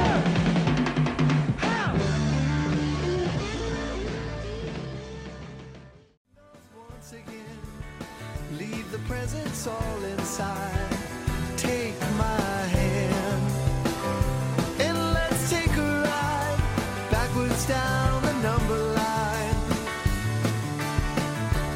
You were 8 and I was 9. Do you know what happened then? Do you know why we're still friends? So really quick, let's talk stats and definitions because we're going to go through a few here. And so DVOA is defense adjusted value over average. In efficiency stat, both the outsider stats we're talking about will be talking about are adjusted for the quality of the defense faced, which is important to know. That's why they both start with D. That's why they're a little awkward, honestly. DYAR, it does not pronounce awkward, is defense adjusted yards above replacement. That's very baseball-y. We'll get into that one in a bit. EPA is expected points added. CPOA is completion percentage over expected. RAS is relative athletic score. And then PFF grades is not an acronym for anything. So without further ado, let's move into what those all are. I just made a list of the ones we talk about most. I could probably get more esoteric than this, but let's start with Football Outsiders because we do, I think, talk about DVOA and DYAR more than just about anything else. And Football Outsiders is essentially the oldest football analytics site. They've been doing this longer than anybody. Aaron Chetz basically started it out of his garage on spreadsheets, and it still holds up pretty well because Aaron I would say he got the concepts correct on what he should be doing. There are definitely more sophisticated things now and more sophisticated models, but DVOA holds up pretty well because it is been trending sort of toward EPA for a while as Aaron makes improvements to it. So I actually am not sure there's a great baseball comp to DVOA or EPA itself because it is a per play value statistic. So DVOA, a couple things go into it. The formula is proprietary, but if you go look at the Outsiders sort of charts and spreadsheets, it's all there for you to see. One of the big things is success rate. And EPA, I'll get to EPA itself in a bit, gives us a little bit more precision on what a success is. But Football Outsiders did a good job, I think, of creating the base of it. So their old base was 4 yards on first down, 6 yards on second down, and converting a first down on third down was considered a success back in the day. I actually think they've gotten more granular on this to something more like the EPA model. But all DVOA fundamentally does, make this really easy for you, is it rewards you for creating first downs, for creating near first downs, for scoring touchdowns, for not fumbling, and for doing a lot with your touches. Just it's kind of as simple as that for the most part. And DVOA is a little weird because it does apply to all the skill positions. So it's not just like a quarterback stat or a receiver stat or a running back stat or a tight end stat. It works for all things fairly well because as long as you can quantify whether it was successful or not, it'll do that. It's kind of a good all-encompassing one for that. DVOA also, because it is a rate stat, does have some issues with sample size sometimes. And the one thing I would maybe criticize Outsiders a little bit for on DVOA is setting the marks, the qualifying marks, a little low. And that's, I think, just to get enough people in it to make it interesting. I think to be statistically significant, you would have to set it high enough there would be like 45 people in it.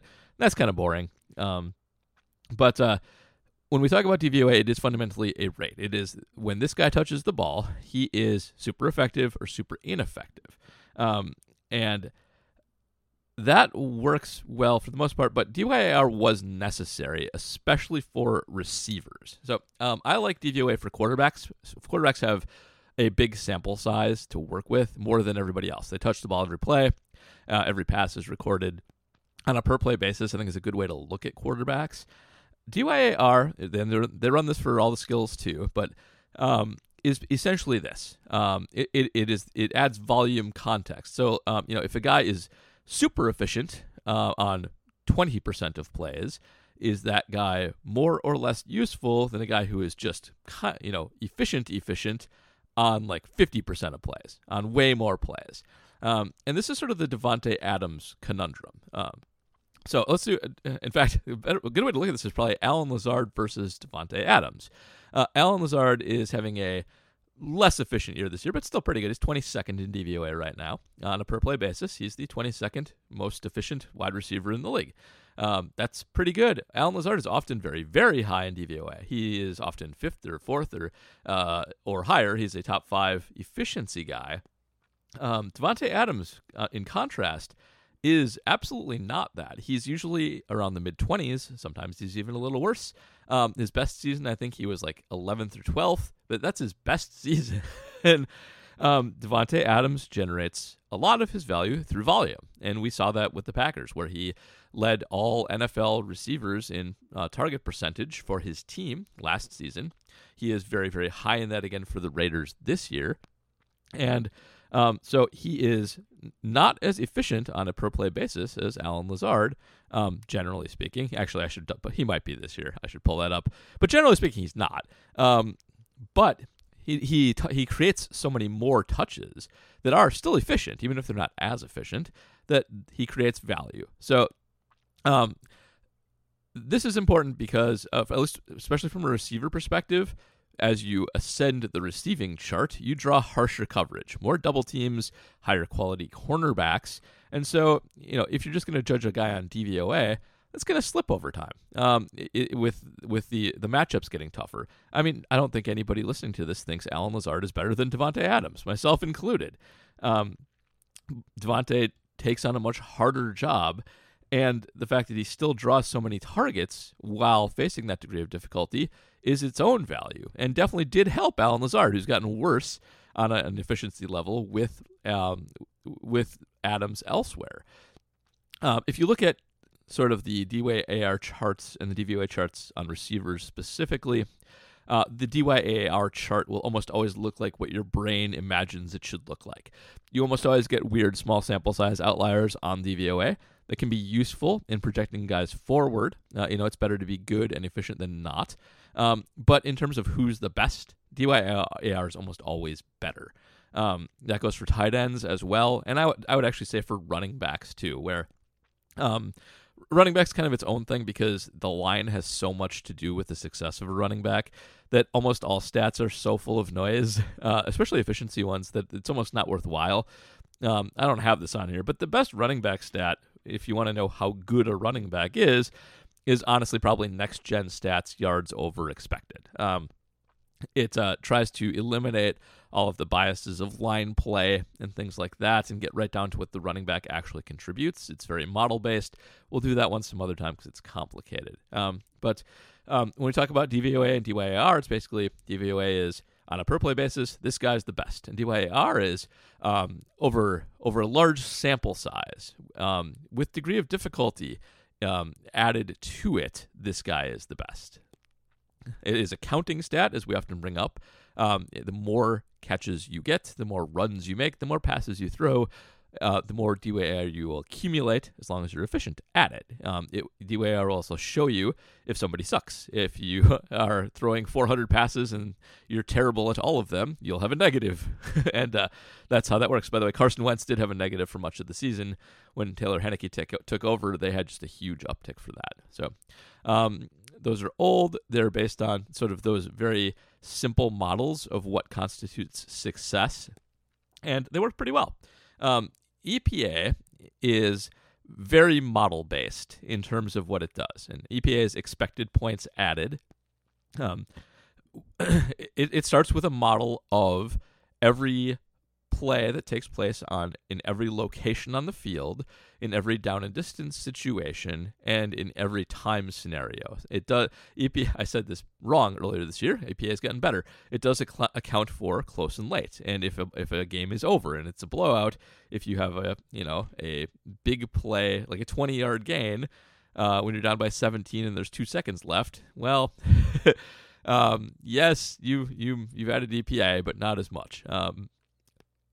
In any case, since EPA is model-based, it's complicated, and it does change from time to time because the model updates based on the most recent 3 or 4 year scenario. If you're looking for a baseball comp on EPA, for that reason, it's a little Pacoda-y in how the model works. By the way, baseball comp-wise, DYAR is a good war comp, I would say. Maybe VORP, going back a little while, is baseball-wise, since it's really sort of runs versus yards.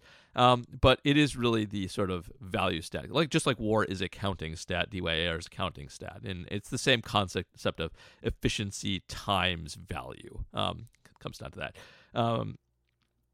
EPA is not really a person stat, and that's one of the weird things about it. It tells you how the team improved its situation from one play to another. If it starts at the 50-yard line on 1st and 10, they will be expected to score a certain amount of points. Let's just call it like 3. I don't know if that's right. Let's say it's 1st and 10, they gain 20 yards. So it's 1st and 10 again, 20 yards closer on the 30-yard line. Say their EPA is now 4 points. They're expected to score 4 points from that area on average over, the course of 10,000 situations. They'll have 1 EPA from that play, one play to the other, because that's how much they've added. That's fundamentally how it works. Like I said, it's a kind of opaque model, and it is a team stat, which I think is where things get a little squirrely with it sometimes. So if you go check, we usually use Ben Baldwin's site for this when we grab it, which is RB's DM, because the front end on it is good. Ben uses NFL Fast R as the back end for that, R being the statistical model that most, either R or Python are sort of the two, just database, that's not what they are, languages, crunching mechanisms, I don't know, for calculating all of these models and statistics. NFL Fast R, you can play with yourself. Ben has a nice guide to it if you want to. R is free. R Studio is free. I've used it before. It's not that bad. But where things get squirrely with EPA is it is a team stat. And so when you apply it to other people, other, more granular portions of the team, yeah, you can get some information from there, but it is a little bit more general than you might like. We use EPA for quarterbacks fairly often because quarterbacks do so much of the work on a football team. They are very, very valuable compared to other players, and we can cut off the run plays from them, and so just concentrate on passing plays. It'll give you a good idea of how much quarterbacks are contributing to the game, but it's hardly perfect, and certainly it does not separate out wide receiver contributions or anything like that. We can do the same thing for wide receivers on these catches, generate this EPA. That's all possible, but there's some noise in there for sure. You'll see Ben usually cross EPA per play with CPOE, which is next on my list. We'll get to that.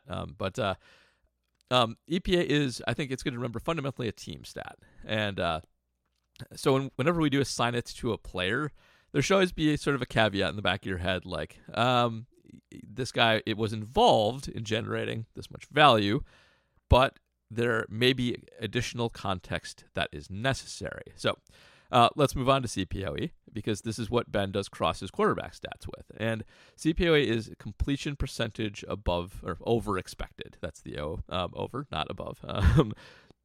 And this is another model-based statistic because anytime you see the expected, well, there has to be a line that is the expected. We see a lot in baseball, like OPS plus and stuff like that will be compared to average. We do a lot of replacement player comparisons in baseball. expected is kind of a football-y concept. It gets into other sports too, but with enough model replications, with enough Monte Carlo simulations, things of that nature, we can establish, based on situations, and I'll get to CPOEs in a second, what should happen normally. On CPOE, it takes the distance a pass is traveling. Some of them are more sophisticated than others, by the way. There's a college one that's very sophisticated that 538 uses or has access to that I don't, that actually also inputs the degree of difficulty of the conference being faced in secondary. So I will tell you that there's some opaqueness to this, and I know that the NFL Fast version, I don't think, adjusts for the difficulty of the secondary faced, though I could be wrong. But I believe it's mostly how far your pass is traveling and the distance that a corner was from the receiver when the catch actually happened or didn't happen. I think we do manage to get all that in there using the next-gen engine, but I could be wrong. But conceptually, CPO is just that. Like we figure out based on where this pass was going, and how much separation there was, what the odds of its completion percentage would be normally, and whether you complete more of those or less of those. Based on that, you can sort of adjust for quarterbacks who throw more challenging, deeper passes. You can give credit to guys who really put it on the numbers, or put it on the backside when it needs to go on the backside, and lead guys when they need to lead guys. And you can ding guys for driving their normal completion percentage artificially high through checking down all the time. Now, CPOE is itself not perfect. If you follow gambler people like Warren Sharp, they will often have a problem with this because you can actually spam CPOE a little bit through short passes. It will usually grade those guys, not grade them. It will usually result in them having higher CPOEs than guys who throw it on the field. The weighting on it can maybe use a little work. There is some art to interpreting it. But generally speaking, it's better than normal completion percentage because it does at least build in a little bit of deep passes are harder. The expectation is lower. So even if your completion percentage is lower, it will be higher over the expected, which is pretty obvious hearing it just now out loud. But again, it's not perfect. Crossing with EPA, I think, is a really good idea. Conceptually, how I run like CubeOps, same kind of concept. Like the EPA will tell you generate a lot of value on an individual throw, and the CPOE will tell you, and also you're completing more than average for the depth. Combined, they're a very good efficiency stat together. Archon once told me Ben calls that stat Dakota. I've never seen any evidence of that, but kind of like it because it's Pacoda-y. I had one more CPOE thing, but I can't remember what it was. Anyway, ignore gambling people too. Warren Sharp sucks. College. CPOE is the best single predictor for college success at the next level for quarterbacks. It's hard to get a hold of, though. That's why I built my stats that exist there. So, yeah. Oh, and it's probably closest to WOBA, I think, for baseball. That's the one I was keeping in the back of my head for it. No. All right, so next one, a relative athletic score, RAS, which is Cantley-Platts. You've seen the cards. I feel like this one's pretty self-explanatory. RAS is a scouting metric. It is a combination and weighting of athletic testing compared to all of the other athletic testing that has ever gone on. So we can tell with a good degree of certainty how athletic a player is compared to this year's class, all-time classes. Kent has weighted, or he has all-time and current RAS. So, like, if you look at Randy Moss, his RAS was awesome at the time. It's not as good anymore. But RAS has 4 categories: agility, explosion, speed, and I think size is the last one. And so it just gives you a very, very quick and dirty viewpoint into what the skills of an individual player are athletically based on what they do at the combine and their pro day. Simple as that. RAS is pretty simple. I like it better than Spark. Honestly, the big part about RAS is Kent's visualization, his data visualization on this is great. It's organized. It's how I strive to make all of my presentation charts look in my regular job. He did a fantastic job with it. But that's RAS's 10-point scale, and it's how athletic you are on a 10-point scale. It's great. And last thing I'll just talk about is PFF grades, because we we use them, we ridicule them, we love them, we hate them.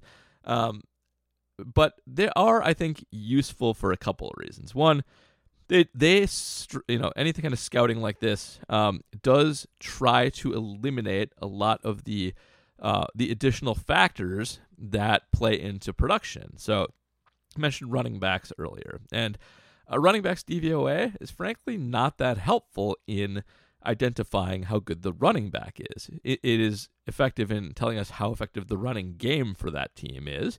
If you compare a running back's DVOA to the other running backs on their team, you can sometimes get an idea if the sample size is big enough. But it's very, very hard to parse out offensive line play from running back play. It just is. Stats are never going to tell you everything about running backs, except maybe for the next gen one I mentioned earlier. And, there's a lot of modeling and tracing and tracking that goes into that. It's a very complicated stat to do it that way. PFF grades are old school scouting with numbers given to them, which is not new at all. I mean, baseball scouting has always been on the 20/80 scale. Honestly, PFF should adopt it because they have some problems in how they do this, but they are scouting grades. They try to do quite a few of them. They try to create sample size with their scouting grades. And I will say this, I know we rip on PFF a lot because they have head scratchers with some regularity, but they do try to keep this fairly regimented. They do have a pretty strict playbook in terms of how grading works. They put you through your paces to learn how to do it. And they do try and create sample size by often having more than one grader per person, per game, per team, because one person's biases are going to show through if they do the same thing over and over again. Their processes are not terrible, and Ben Baldwin has tested PFF grades against the other analytics stats that show value many times, and PFF grades actually hold up pretty well over a large sample. They have problems. Everything has problems over a small sample, but they do work, generally speaking. Yeah, there's head scratchers this year, believe me, but they can absolutely be useful in telling us if maybe somebody's not popping on the stat sheet but is grading well and being held back by their offensive line or being held back by the quality of their receivers. And they are often right about those kinds of things. They're also very good for giving us data on the positions that don't generate traditional statistics. We have stats on the skill positions. I only really deal with skill positions because I can't tell you if an offensive lineman is good or not. I mean, I can I have some idea. I'm not a total idiot, but like offensive line play is nuanced and hard to judge in a vacuum. It just is. So, if we need some idea of a guy who is a good offensive lineman or defensive lineman or linebacker, above and beyond like tackles and passes defended, or for offensive linemen behind, I don't even know. They are legitimately good for that, but it is just grading based on technique criteria that they teach their graders.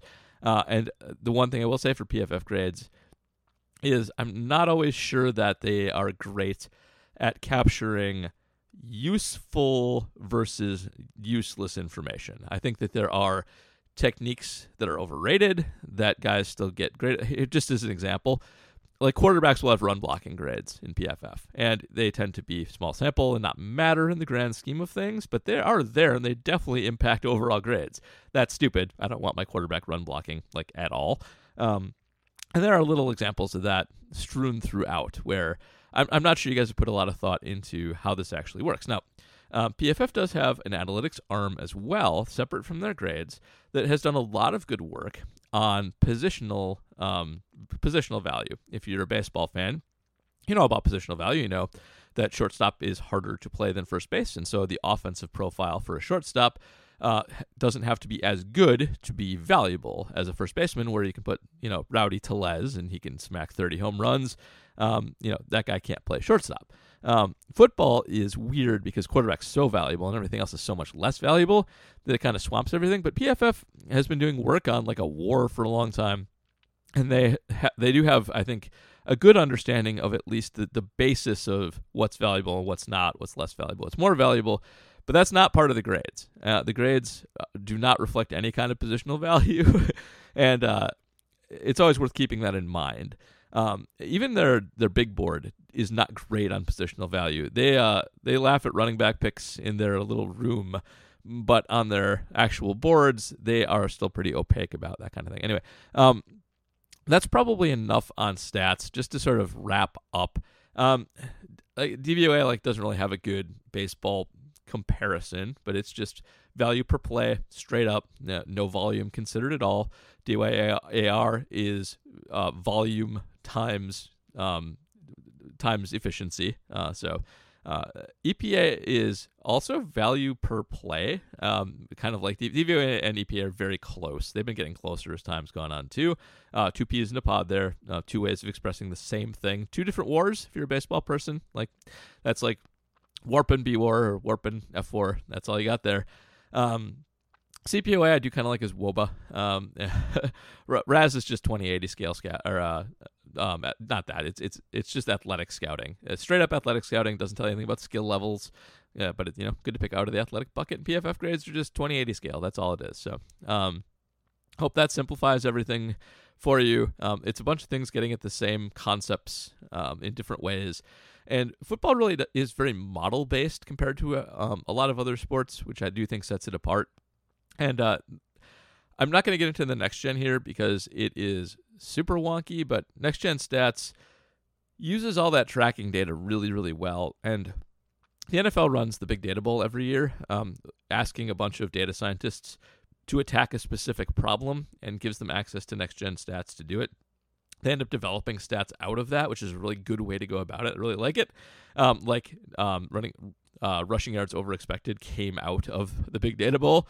And the hard thing there is just that they're all model-based. They're all really wonky, over-expected, based on just thousands and thousands of samples of actual tracking data.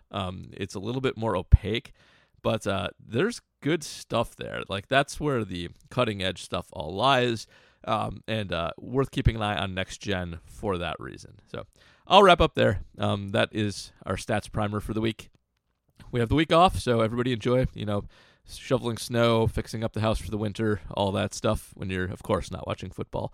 We'll be back next week with normal shows, probably a funsy big show. I will append the stat part of this to the end of that as well if you want to hear it again. But until then, everybody enjoy the games this week. Now that the K's in place, we're the seeds.